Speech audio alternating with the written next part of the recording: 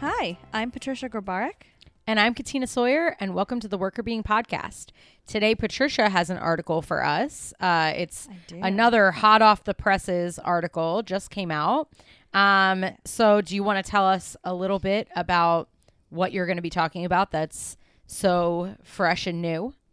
Yeah, so I'm going to be talking about unemployment and then re-employment and how that impacts well-being.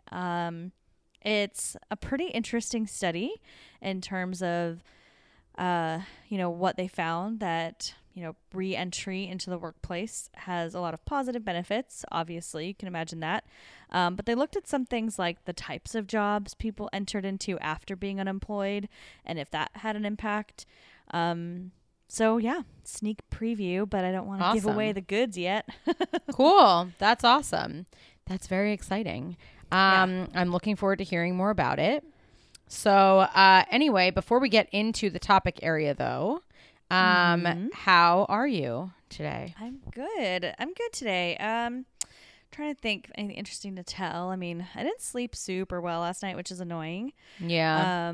But surprisingly feeling okay, which is good. So hopefully I can have a good night's sleep tonight and then be like back to 100%. Yeah, I don't know. Nothing super crazy exciting going on over here. Had a fun client meeting this morning, which was nice, and it was local, so I got to drive and actually like be out, which was, sometimes is a nice change of pace. Yeah. I was joking with Danny that my I've worn makeup for a whole week, which is like wow, not usual, because if I'm working from home and I'm like the only time I leave is like to go to the grocery store or like go to the gym or something like that, I'm not necessarily like fixing myself up, but we've been busy over the past week, so I've actually like been a human going out. That actually reminds me, did you watch the show Lost? No, but I saw that you went to Lost the Musical, but I never watched the show. Oh, was it good? What? Okay, so I'm confused. So funny. Is it like a like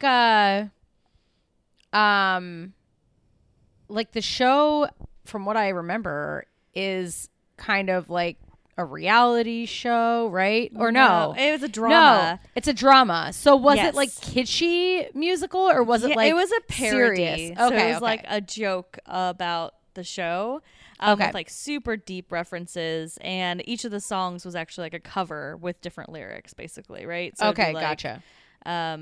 Like they did a song from Chicago, but with the lyrics were related to Lost. Gotcha. Pop culture songs too. So it was really, really funny. Small theater, so just a local theater in the Valley here in LA, in Sherman Oaks. And they do a number of them. I was thinking about you, Katina, actually, because they just started showing a musical called Shame of Thrones. Oh, so I think it's a parody as well on Game of Thrones. So that's kind of their thing. That's like their little niche, is parody shows. Yeah, it was really fun. I mean, it's just, I don't know, it was just fun. The actors were fun. The show was funny. Everybody in the audience is like a fan, so everyone kind of bonded over that. And actually, one of the actors from the show was there. Wow. In the audience watching, which is super funny.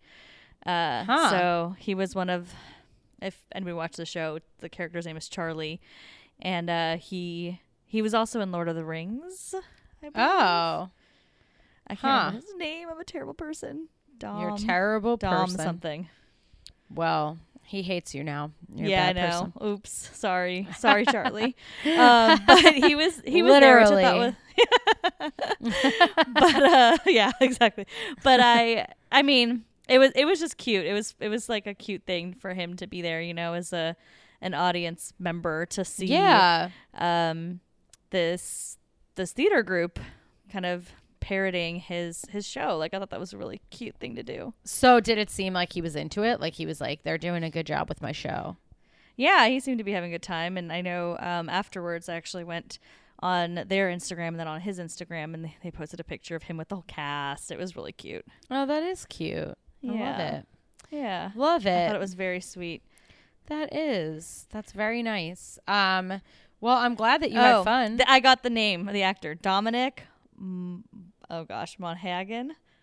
Monaghan. Okay. Monaghan, I think. I don't know. Okay. So I made it worse. I didn't help myself at all. It's at least I got the first part right. Dominic Monaghan. That's true. You're Anyways, whatever. It was a very cute thing for him to do, though, to go to this play. That is cute. There you have it. That is very cute. Well, probably a lot of those people still live in LA. I would imagine it would be like kind of easy for them to get there if they want to, right? Yeah, I'm sure. I mean, I feel like that happens enough when you go to plays that there's actors and the other actors in the audience. So, it's just a funny thing to go to a parody play of your own show. That's cute. That is cute. It was cute. But yeah, so that was kind of a fun little thing that we did. That recently. is fun. Yeah. What about you? Anything exciting happen? What are you up to? I was at the end of last week, I was in Delaware for a work meeting, and I went to a Hanson concert. Yeah, so that was fun. You know who was at the Hanson concert? Oh my gosh, who? Someone that they were parroting? we think. Well, like we, meaning like people that post about Hanson concerts. But Ryan Felipe. What? His like parents live in the Delaware beaches apparently for the summer. And super random. So he was like on Instagram posting about being in Delaware. And then someone who was going to the Hanson show who also follows Ryan Felipe was like, "Oh, are you going to be at the Hanson show tonight?" And he was like, "Actually, yeah, I'm going to be there. Like, I've been looking forward to it," or something. And they were like, "What?" So then someone posted it to the group and was like, "I think Ryan Felipe is either like joking or he's going to be at the Hanson show." And then I guess up in the balcony area, he would like a couple people saw him up there. He had like a bunch of security. He like came in right before the show was going to start, and he like watched like half the concert with one of his kids, and then he left. But yeah, apparently Ryan Felipe was there. That's so funny. Yeah. Does he really need security? I don't think so. I feel like so many times you see those things and I'm like, if he's like, especially if he's up on a balcony, like, yeah, like I who don't cares? Whatever. Anyways, that's my own opinion. But no, I completely agree with you. I thought it was weird when they said he had security too. I was like, seems unnecessary. Like, yeah. I feel like maybe Reese Witherspoon needs security, but not Ryan Felipe. I mean, speaking of drama, did you hear that he's trying to have courts block her from testifying against him in some case against, like, I guess, man, I should know my pop culture references before I start talking about them on a podcast. But so there's some sort of case against him by an ex-girlfriend or something like that. And I don't know why Reese Witherspoon was potentially going to testify, but he's trying to get it blocked. And I thought that was interesting. That is interesting. Mm-hmm. I know. Something's going on there. There's a secret story we don't know. There has to be. Or maybe somebody knows and I didn't follow up on the story well enough. Yeah. The only thing I've heard about him recently is that he was at a Hanson concert. So clearly I have my pop culture priorities very out of whack. But yeah. Clearly we're not good at this pop culture thing, which is why our podcast is not about pop culture. Because we would have nothing to share. We would not. Of interest to anybody. Nothing good. Like, we'd be like, don't actually know anything. Okay, well that's we'd good. be like, you know the guy with the thing, and you'd be like, he's blonde and tall. Yeah, that guy. Yeah, that's the one. Yeah, that's totally. Really funny. Yeah. So anyway, we had a good time at the Hanson concert, and then I came back to DC, and then I just did a work trip in Houston, and now I'm going on a retreat tomorrow, which will be fun. Well, I can't wait to hear about the retreat. Yeah. I think, I feel like every time I've ever gone to a retreat, I always feel like it's bad timing almost. Like I feel like, like I'm too busy. I can't make this work, etc. But then once I get there, I feel like I'm happy that I went. So right now I'm just feeling so busy. Like I have so much stuff to do and I'm like, I don't know how I'm going to make time for this, but that has happened to me before when I've done things like this. And then when I get there, I'm like, okay, it was actually good. Sometimes, I mean, maybe that's like the best timing for it sometimes, you know?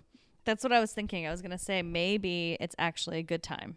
Like, and that's what it comes down to is you feel so busy and that you can't take time away. And it's basically a lesson to say, hey, actually, you always can. Yeah, that's true.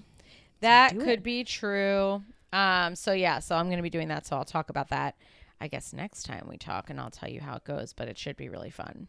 Well, I'm excited. I'm super excited to hear about it. Yay. Me As too. we're planning our own retreat too. So that's perfect timing.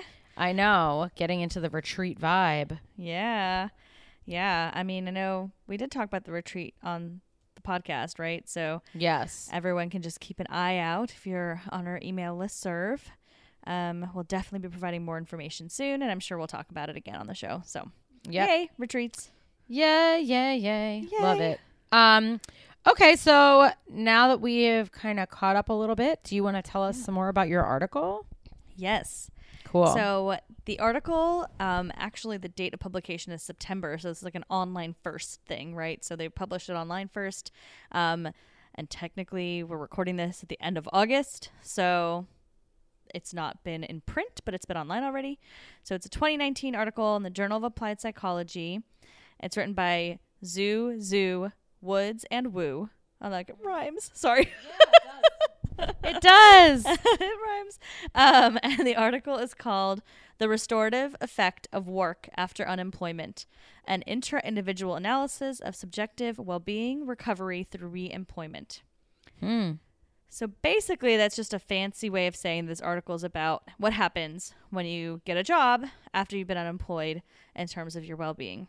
And I think it's super interesting. So I'm just going to kind of dive into the main themes before the results.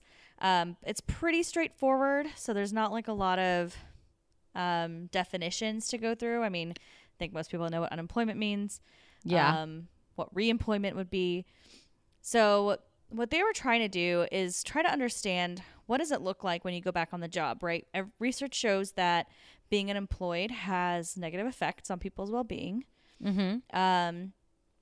And there's like some evidence to show that being reemployed helps repair that. So then your well-being gets better. But there's some questions around, does it matter what kind of unemployment you had or what kind of reemployment you have? Meaning what type of job you've gotten afterwards. Is it the same type of job? Is it a different type of job? And how does that impact your well-being? So first I just want to talk a little bit about some concepts that I thought were interesting and probably good for people to understand. So research has shown before this study, this is like previous research, has shown that being unemployed basically makes you lose certain things in the work environment that is actually really beneficial for you as a person. So people really thrive when they have a clear structure to their day, like a time structure. They have to be somewhere at a certain time, start doing things, etc. People really enjoy social contact outside of the family, and that's important for people's wellness. People do well when they have goals and they feel like they have a purpose. There's a lot of status and identity that goes into your work. So a lot of people identify with what their profession is or what they do.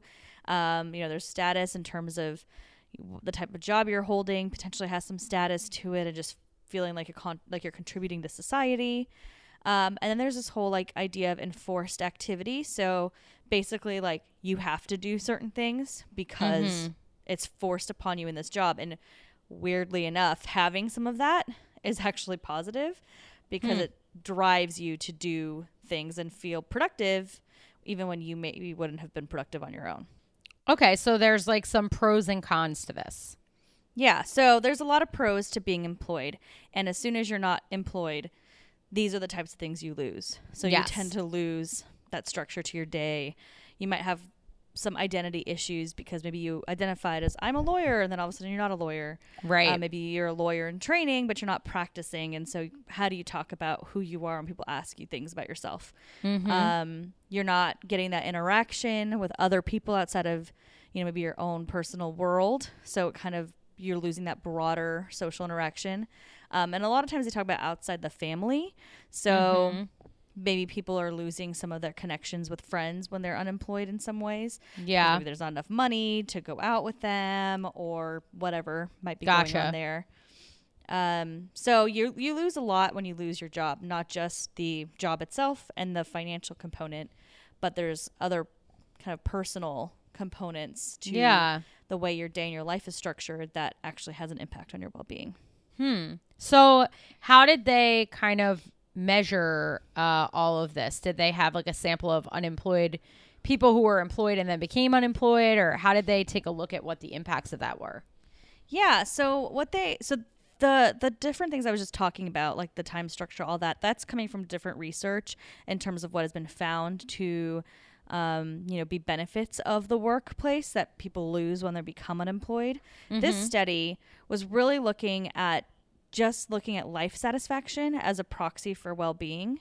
So how satisfied somebody is with their life overall.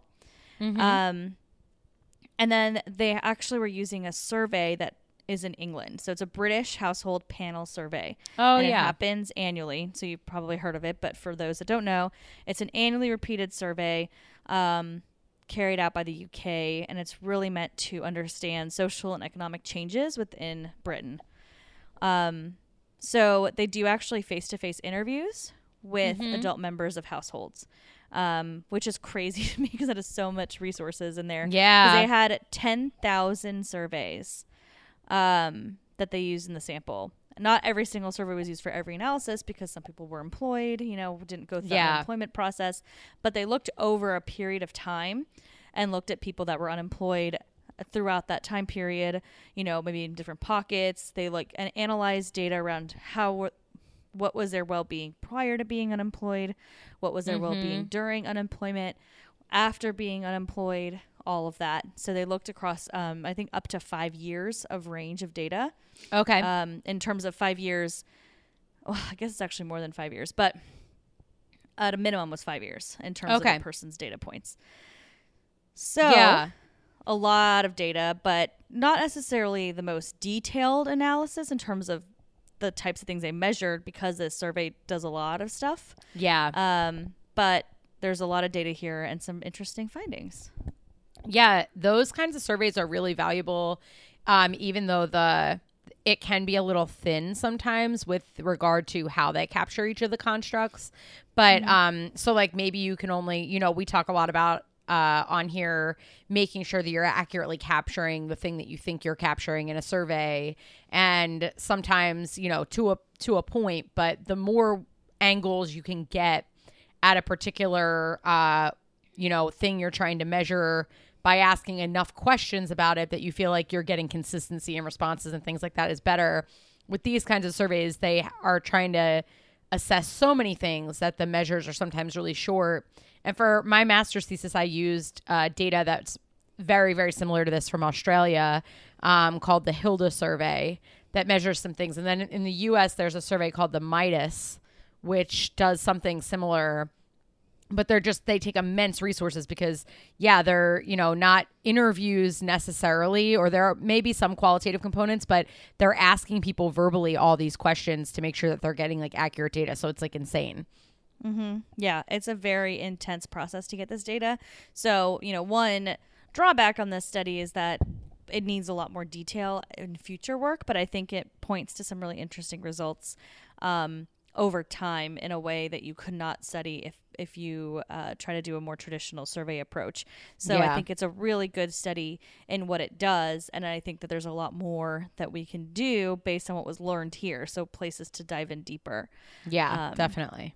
But so I thought it was an interesting topic, understanding what happens in that unemployment and reemployment cycle.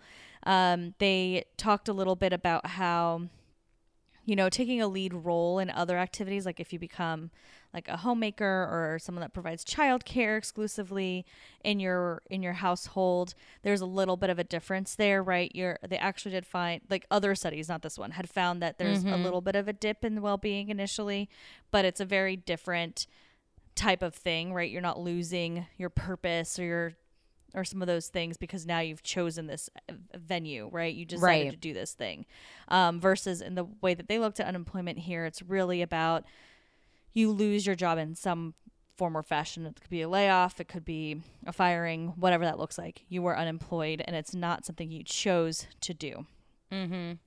So let me talk a little bit about the results. So there's a couple of things. Life satisfaction actually declined before people lost their job. So that 1 year and that year period before they lost their job, you see that their satisfaction declines. Okay. And there's some thought that it might be some sort of anticipation factor, like maybe the business isn't doing well, so they know layoffs might be coming. Maybe a person's on a performance plan, so they know that they're not doing great, so they might be afraid that they're losing their job or whatever that looks like. So there is kind of a dip in well-being right before you lose a job, which is really fascinating, I thought. Yeah, I think so too. That's super interesting. Yeah, super interesting. And again, what they did measure is kind of a baseline satisfaction. So imagine everybody has kind of a baseline life satisfaction or well-being that they're just kind of generally going to come back to, right? You're generally X amount happy in your life. Mm-hmm. So that's what they kind of compared to each individual's baseline. So for the baseline of a person, the year before they lose their job, satisfaction goes down. Mm-hmm. After they lose their job, satisfaction goes down. Mm-hmm. And it continues to decline for however long the person is unemployed. Okay. So it doesn't actually get better or really stabilize. It keeps dipping. It might dip less over time, but they found that even after 5 years of being unemployed, the person's well-being declines. It's important to know that unemployed is actively unemployed, meaning you're still searching for jobs. Okay. Not somebody that decided to stop looking. Okay. That makes sense. Yeah. So they call that economic inactivity. Okay. Gotcha. Yeah. So it's somebody who really wishes that they could be working, but they're not. Mm-hmm. Yeah. Yep. They're still just trying to find a job. And I would imagine that would have something to do with outcomes and satisfaction as well, because a lot of what we know in the literature about what you want versus what you get, the gap between what you wish you had and what you have is a really big predictor of well-being, compared to just like not having something. Your expectation for having it or your want to have it makes a big difference in terms of how much it impacts you. Yeah, exactly. So that's really interesting. They did find that somebody that chose to go into this economic inactivity or basically just stop looking for a job, life satisfaction does go back up for them when they make that change. When they've decided, I'm no longer searching, they feel better, but they don't get back to their baseline. So they're still a little bit worse off than they were when they had a job. Okay. So jobs like generally add something to your life satisfaction because of the things you're saying. You have an identity. You might have an outlet outside of your home. You also might have some beyond the financial incentives, but you may have additional financial means to be able to do things that you want to do, etc. So when, having a job is the best in terms of outcomes, but not having a job and not wanting a job is better than not having a job and wanting one. Exactly. Yep. And then they started to see that reemployment factor. So now people have been unemployed for a little bit. Their satisfaction has declined. They're not doing quite as well as they were when they had a job. When they get a job, their satisfaction gets boosted and they go actually above their baseline for that first year. So for the first year of being reemployed, people are like super excited and feeling really good about things. And then once you get to the second year, it basically just drops down to that baseline. So now you're back to kind of where you typically sit, right? If you're like a super happy person, you're going to go back to your super happy self. Gotcha. Maybe a person that's a little more negative, you're going to go back to where you typically would fall, kind of that standard baseline. Huh, that's interesting too. So there's kind of like that almost like honeymoon period that happens in this position as well. Yep, exactly. And then my favorite piece of information here, this is the thing that I think is super unique about the study, is that not only does being reemployed help you feel better, but it doesn't matter what kind of job you got. So if you originally were, let's just say you were originally a full-time salaried employee in a mid-range management position, If I suddenly get a part-time job that's temporary, only seasonal, and it's lower paid and I'm no longer managing people, I'm still going to feel good. It's still going to be almost the exact same relationship. Wow, that's interesting. As if I'd got the exact same type of job I had before. So it doesn't really matter. And they even look to see like, oh, well, is it maybe people that are unemployed for a longer period of time that it's almost like a sense of relief because they've been unemployed for 4 years and now they finally have something. It doesn't seem to be the case. It seems to be that pretty much whenever you get that next job, you're back. You boost up and then you're back to baseline a year later. Huh. That's really cool. Right? Yeah. So I guess like a lot of times you see people that are like, oh, you know, I'm unemployed, but I'm like waiting for XYZ like to come along. I guess this is what this is saying is that you don't necessarily need to do that from a life satisfaction perspective. Right. Yeah. I think that's the biggest takeaway. It's like, you know, you have to worry less about the perfect job if you're unemployed and and find a job, and then you can figure out the perfect job later, right? Yeah. So there's no reason to turn down a job because it's not the right thing. You know, obviously you want to be making more money, but like, or maybe you want something more permanent or full time or whatever that looks like. But it's okay to take that job that's not exactly like what you wanted for a period of time. Like, I'm sure that if there's other negative factors, of course, this is a very big, broad study. Right. If we were to look at other factors within the job, there might be other concerns, et cetera, that eventually come up. But from a general perspective, taking any job is going to be more helpful than just staying unemployed. Right. Oh, that's really interesting. I feel like people generally think like, oh, I'll feel really, you know, and I think because of those like kind of identity based concerns that people might have, like, oh, I'll feel really, you know, dejected if I end up in a job that's like not what I saw myself doing. But I think probably the hit comes not just from, oh, I used to be this, but now I'm that. But like I used to be employed and now I'm not is probably a bigger shift than just like from one job to another. Probably is easier to make sense of than, you know, having a job to not having a job. Mm-hmm.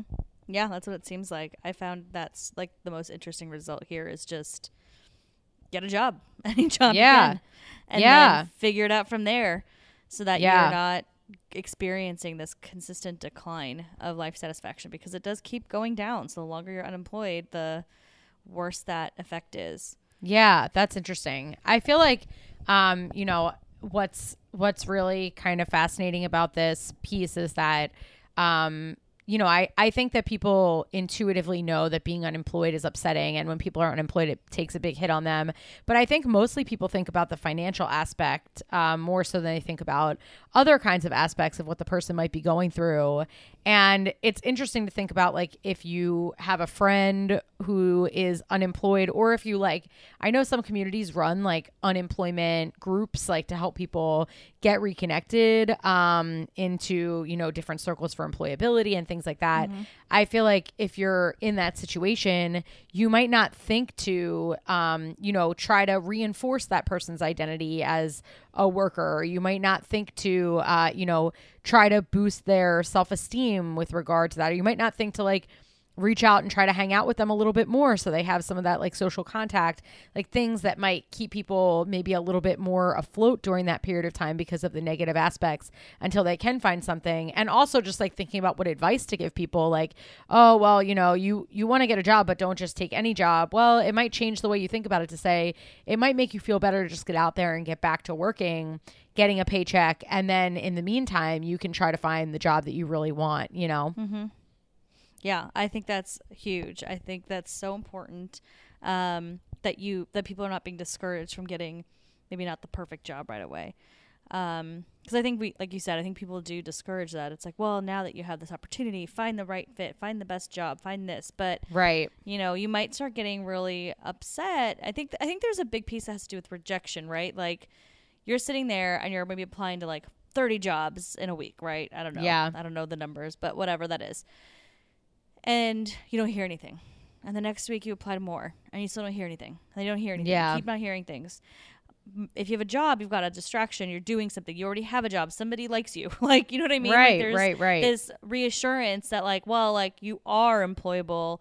You are contributing and valuable in some way. So maybe it's okay to not hear something for like 2 months until you hear some, you know, from an organization. You may not feel quite as dejected if you've got something else going on. So I think that's a big piece too. Yeah, that makes total sense to me. I think that sounds right based on, you know, just and I think that, you know, because of the way that our economy functions, like we're at will, really good high performing employees can get let go. Like I know that people take it personally or take a hit to it, or like, oh, I used to be this and now I'm not that. And that all makes sense from a psychological perspective. But I think like just the positive reinforcement of being good at something can also make a difference, I think, in your life. You know, if you were a good performer at your prior job and you got let go because of, you know, reasons related to the company, it might be good for you to get out and just do something where you're getting that positive reinforcement again, because it's likely that you'll be good at whatever job you're going to do. Right. And so, you know, just getting back out there and feeling good about things again, I think could be super helpful. Yeah. Agreed. Yeah. So that's kind of like my big takeaway. But then I also have some thoughts about people that are unemployed and haven't found like any job that they can just randomly take. I think there's ways to kind of address some of the issues with unemployment, like creating structure. You know, you can set up a time that you're always up at 9. You apply to jobs for the first 3 hours of the day. Then you take a break and you go to the gym, and then you do this, then you do that. You know what I mean? Like creating a structure for yourself and a schedule can really help kind of alleviate the fact that you don't have that structure. And then, you know, having a structure that you said impose on yourself is one thing, but having you like yourself be accountable to somebody else, I think could be very helpful. Because there's that whole enforced activity piece they talked about. So basically making like something you have to do because somebody else is going to keep track of you in some way. So, you know, ask your partner, your mom, your best friend, anybody that can maybe check in with you and make sure that you're sticking to your schedule and double check that you're following through with those things so that you feel accountable to somebody, and then you feel more productive because you've gotten a full day's work in, whatever that work looks like for you in this unemployed setting. Yeah, totally. Yeah, I think that makes a lot of sense. And, you know, just thinking about ways to make yourself cognizant of the psychological impact, so that, I mean, I think a big part of it is, you know, being aware that this has an impact. I think a lot of times when we experience something painful, people want to just be like, oh, you know, I'm fine. Or like they might be embarrassed, so they don't want to like talk about it with other people, or they don't want to like, so I think like also just recognizing that, you know, this is a tough thing. It's a normal human thing to find it to be a tough thing, and making sure that you're trying to, you know, supplement your positive feelings about yourself, your situation, getting out, helping, like you were mentioning, you know, like getting out and trying to find ways to like fill that need. Even like volunteering somewhere, you know what I mean? Like trying to figure out, you know, what sorts of things you might be able to work on during that period of time to get that same kind of social interaction, et cetera, and keep the wheels turning. And, you know, admitting that it's difficult might be a good first step of getting yourself out there and finding those opportunities, or making sure that you're taking care of yourself during that period of time so you're not neglecting that piece of things. I completely agree. I want to second like the volunteering piece, because I actually had written that down because I talked about setting goals and creating a purpose for yourself and finding and, you know, dealing with the identity crisis potentially. You know, I am not a practicing lawyer, so what am I? Well, maybe you're a volunteer at an animal shelter.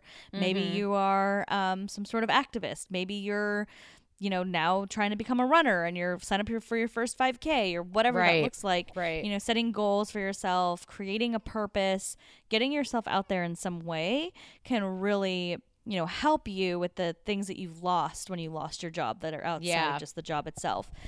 Because like you said, if you're out volunteering, for example, you're going to be meeting people, you're going to have that interaction. You're also going to have some sort of purpose, maybe create some goals for yourself. And then also meeting people can give, you know, as you talk to more people and you've come to terms with the fact this has happened, as you said, acknowledging it and knowing that it's hard, you know, you meet new people, you talk about your situation. Maybe they have other ideas. Like maybe they're like, oh, I know somebody. You know, there's also these this networking opportunity that I think is critical. You know, maybe find networking events and things like that in your field if you want to go back into that job. Like that's always a good good tip for job seekers anyways, but in a situation where you're unemployed, now you're also getting out and having social contact with new people, which is something that you're probably missing from your job anyways. Right. Totally. Yep. I think so. That makes a lot of sense. Yeah. So I think there's a lot that people can do to try to help themselves cope with being unemployed and creating some structure and some goals around how to kind of maintain a productive life. And that I think will help, you know, with satisfaction. You're going to be feeling better about your life if you feel like you've got some purpose, you're being productive, and you're not just wasting months or years while you're unemployed. Right. I think that feeling of like inefficiency or lack of being productive or, like you said, not being good at something, all those things can make you feel worse. So trying to fix those things by going out and putting yourself out there in different ways, I think is really, really important. Yeah, I think so too. That makes a lot of sense to me. Yeah, and I was also thinking like, so we talked about what an individual can do when they're unemployed, you know, taking that job, even if it's not the perfect one, and then all those different things around structure, goals, etc. But I was thinking about employers too. Mm-hmm. And, you know, obviously if there's like a firing because of some sort of ethical issue or someone stole or whatever, some major problem, that's a different concern, right? Employers shouldn't really be bothered too much there. But if there's a layoff or if there's maybe a performance issue and like that's not necessarily like that doesn't make the person a bad person, right? There's might be a performance issue, might not be the best fit job. I think managers in those situations, HR in those situations can help these people get back up in a more positive way when they leave the organization. You know, with layoffs, a lot of companies will do a severance with some sort of package, like providing them recruiters or like resume writers or something like that. But maybe it's also providing people some tips on the things we're talking about here. Like, you know, finding any job is going to be more helpful than staying unemployed. So think about some contract work. Here's some contract positions we know of or some part-time stuff or whatever.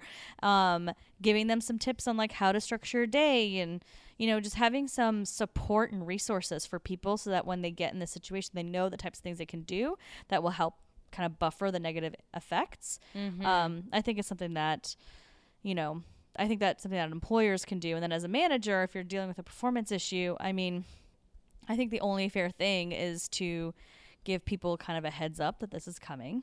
I think that's something that we've talked about before. And I know I've seen some research about this. Like it's not, you know, we can give people 2 weeks notice too, right? Like we don't, as employers, it doesn't have to just be an employee doing that. And, you know, as you're kind of hinting at the fact this is probably going to happen, you might want to help guide them. You know this person now. Where do you think they'd be a better fit? What are their strengths?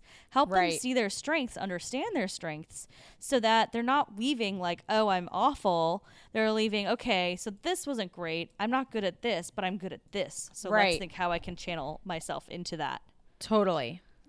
Yeah. And also I think, you know, some companies are just more humane in the way that they do things, and they do have like resources for employees when they're, you know, doing layoffs either on a grand scale or if they're letting somebody go for, you know, reasons related to the company and not to the person. Like they will say, you know, we'll help you to find a new position, or we have these, you know, resource groups that we recommend folks join to get new contacts in the work world, or we're willing to provide references for counseling that might help you to find better job opportunities or coaching, things like that. So there are some companies that also provide like exit services, which I think is really interesting. And I also think, you know, there are some professional associations that offer free or very low cost job transition groups, employees in transition groups. And they can also be really helpful for growing community and getting out there and meeting other people who are going through something similar, finding resources, networking, and getting some of those external connections. In Philadelphia, the group that I used to be on the board of, the Philadelphia Society for People in Strategy, they had a career transition group that met up once a month. And they would have like homework and exercises and activities that they would do. And they would come together and talk about the progress they've made. And they would help connect each other to people. You know, maybe somebody in the group doesn't know anybody that can help them get a job, but maybe they know somebody who would be good at helping someone else in the group. And so they would, you know, network with each other, but also I think provide some of that social support that we were talking about. So if you have those kinds of resources in your community too, I think it makes a big difference. Mm-hmm. Oh, I agree. Like looking out into the community is really important. And employers being able to provide, you know, some guidance on that if they have it. It's an easy thing to do, right? HR just has to, somebody in HR who's in charge of exit stuff can just Google some resources in the area and be like, here's a list, go. Yeah. Not an expensive thing to do, but it shows, well, one, it's good for your employment brand, right? Because you look like a caring organization. So that should be important because if you look caring, then people want to stay there or want to come and get hired there, blah, blah, blah. Right. But also, like, from a human perspective, obviously, you should be concerned about what's going to happen to this person now, at least to some extent. Right. But I was also thinking about, like, looking into your state unemployment benefits, because I know in California, they actually provide some sort of benefit. I don't know all the details, but I know a friend of mine who went through a whole layoff thing, and when she was on unemployment benefits, they actually cover the cost of classes up to a certain amount. So, like, that's another potential thing. Maybe you've always wanted to take a class in X, or maybe you're thinking that might help you with your career. Like, obviously, the purpose is to help you with your career, or maybe finding a new job or some sort of retraining if like the type of job you're doing is changing drastically and is not going to exist in a few years or something. Right. But so that's big for that. But also, I know people take advantage of it just to take some sort of classes they can, right? They have some time. I think it helps from a well-being perspective, and there's not like from what I understand in California, there's not like a limit. It's not like you can't take a photography class even though you're a, I don't know, accountant. So you can take a class that maybe interests you. And so then now you're kind of getting into that whole identity piece. You're creating structure in your day. You're accountable to someone to turn in assignments. Like you're kind of building in some of those things that you lose with your job. So if your state provides something like that, that's huge. And I don't know. I'm sure states have different types of benefits. I know California tends to, well, in my opinion, do things well, but But you know, I don't know what other states offer, and I'm sure that there's stuff out there. So I think that's something to look into. Is if you're unemployed, is look into what benefits your government provides to help you kind of cope with that transition. Yeah, and I think also, you know, to that point, that there's a lot of, you know, I think something that's really coming through is that there's a lot of emphasis on just like being engaged. Getting out and not like, okay, I don't have a job, so I'm just gonna, you know, sit at home and, you know, think about the fact that I don't have a job all day. Like, try to get out there and keep doing things. And, you know, as we mentioned before, like volunteering or, you know, making sure that you get out to socialize with people or, you know, keep in touch with people that are good influences on your self-esteem and, you know, finding these resources in your community, seeing if there are groups that you can join, seeing what government resources there are. Like, in other words, you don't want to make a job out of being unemployed, but you also want to keep yourself active enough and busy enough that you're not demotivated and downtrodden, because I'm sure that can come through on interviews too. Like your attitude and the way that you're feeling, all of that can come through. So to help keep you in a more positive frame of mind, and that might actually help you to be more likely to find a position to keep those things going. Yeah, no, I totally agree. It just kind of keeps you, like you said, engaged, active, which I think would come off well in an interview.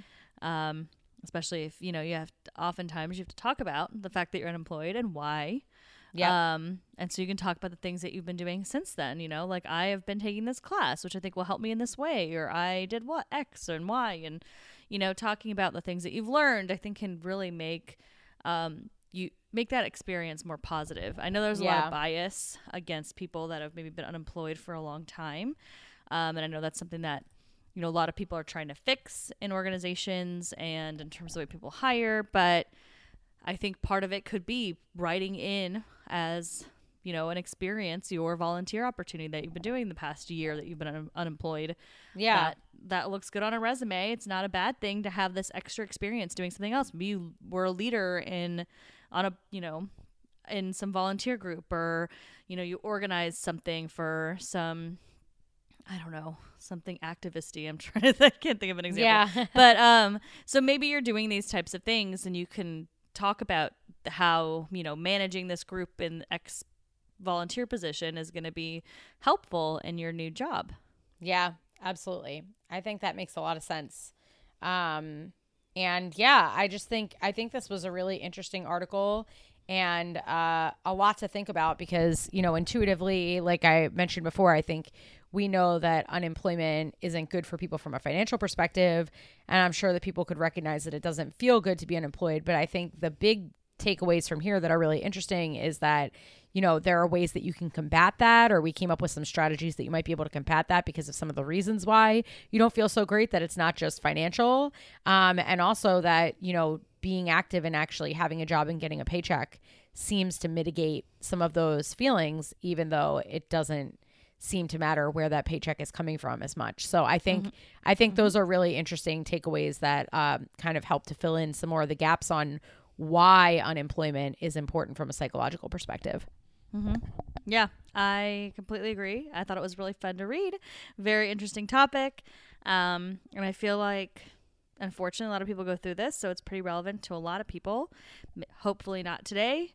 Hopefully not for a very long time, if ever, for our listeners. But yep. I'm sure some of you experience this. Some of you know people that have experienced unemployment and maybe have seen the effects on those people or on yourself. So maybe some of these tips can be helpful in those cases, and, keep them in mind if, God forbid, you end up in a situation that you're not employed like you want to be. But yeah, we'd love to hear from you. We'd love to hear your stories, about your unemployment, or what happened when you re-entered employment, or, what you've experienced from, watching your friends and family, or any advice or tips you might have for others. Like, please reach out. You can find us at workerbeing.com.